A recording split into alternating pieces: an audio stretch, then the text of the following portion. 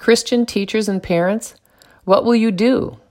This past weekend, I contacted a committed Christian friend who is a public middle school administrator in another state to ask if his school mandates that staff, faculty, and administrators use incorrect pronouns when referring to trans-identifying students. He responded that his school does not currently have any such students, that neither the administration nor school board has discussed the issue, and that if or when a trans-identifying student demands to be referred to by incorrect pronouns, the administration will consult school attorneys about what to do. I was, as the British say, gobsmacked. The trans issue has been roiling the cultural waters for years now. Students who masquerade as the sex they are not are suing school districts. Teachers are being fired for refusing to use incorrect pronouns. In other words, they refuse to lie. A male middle school teacher was disciplined for refusing to supervise a pretend boy as she used the boys' locker room. Obama sent Dear Colleague letters to every public school in the country, ordering them to treat sexual delusions as reality. Children are being taught that in order to be compassionate, they must share restrooms and locker rooms with opposite-sex peers, and girls and boys are being forced to compete in sports against opposite-sex peers. In the face of this science-denying, privacy-eradicating, intellectually and morally vacuous ideology, it's both incomprehensible and indefensible that school districts are burying their heads and moral compasses deep in the shifting sand. It's also baffling that deeply committed Christ followers who work in public schools have not begun preparing for the inevitability that they will be ordered by the government, that is, their employer, to speak lies in the service of a body and soul-destroying ideology.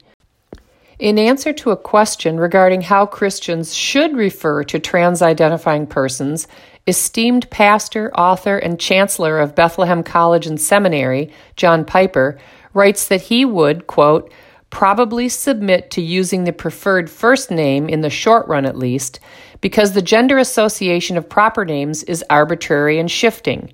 For example, the name Jocelyn is a boy's name in France, and Aubrey is a boy's name in England, whereas both are deemed girls' names in the United States. More important, Piper argues that Christians must not use incorrect pronouns when referring to trans-identifying persons, and I quote him, "If in the office I were compelled to identify every so-called transgendered person by the pronoun they preferred in all of my emails or conversations, or I would get disciplined, I would say to my superiors, I cannot treat he's as she's and she's as he's. I will draw a line and say that I will not call he she. I will not call she he. I would be lying to call a he a she, and it would be contrary to my understanding of sexuality, and I would start looking for another job.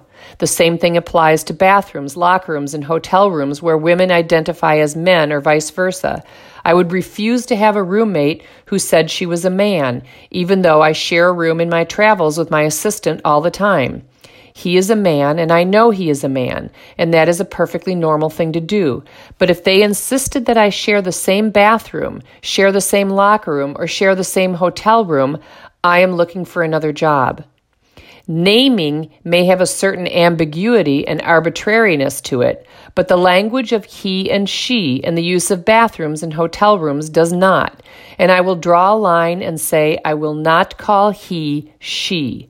I will not call she he. And I will not intrude on the sexual privacy of a person of the opposite sex or walk into a situation where they would intrude upon mine. End quote.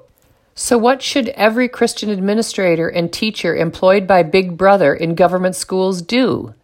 Well, they should immediately ask their superiors and school board this question. If a trans-identifying student were to request that I use incorrect pronouns when referring to them, would I be required to do so even if it conflicts with beliefs about sexuality and about lying that derive from my religious faith? No parent should place their children in a purportedly educational environment in which the adults charged with teaching do not respect the reality and meaning of biological sex, who use incorrect pronouns, who pretend that boys can be girls or vice versa, who teach implicitly or explicitly that compassion and inclusivity require students to share private spaces with opposite-sex peers, and who require them to lie about the sex of their peers through the use of incorrect pronouns. So, parents too should ask their administrators and school boards these 4 questions now. 1. If a trans-identifying student were to request the teachers use incorrect pronouns, will teachers be doing so? 2. If a trans-identifying student were to request that peers refer to them by incorrect pronouns, would peers, like my child, be required to do so? 3. If a trans-identifying student were to request use of opposite-sex locker rooms and restrooms, will they be permitted to use them? If so, would those students whose parents do not permit them to share private spaces with opposite-sex peers, like my child, be forced out of restrooms and locker rooms that correspond to their sex?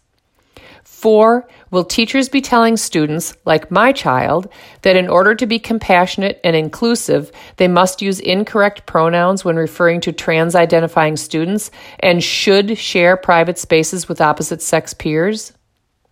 Parents are entitled to this information and should have it sooner rather than later so that they can make informed decisions about how and where to train up their children in the ways they should go.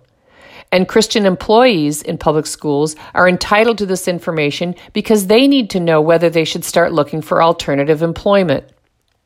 We don't get to choose whom God calls to the front lines of cultural battles or to what task He may call us. Right now, it seems obvious that He has called, among others, including church leaders, Christians employed in wedding-related businesses and in government schools to the front lines. I hope I'm wrong, but it appears that, apart from a handful of notable cases that become court cases and news stories, Christians are taking the broad and easy road, seeking the approval of man over God.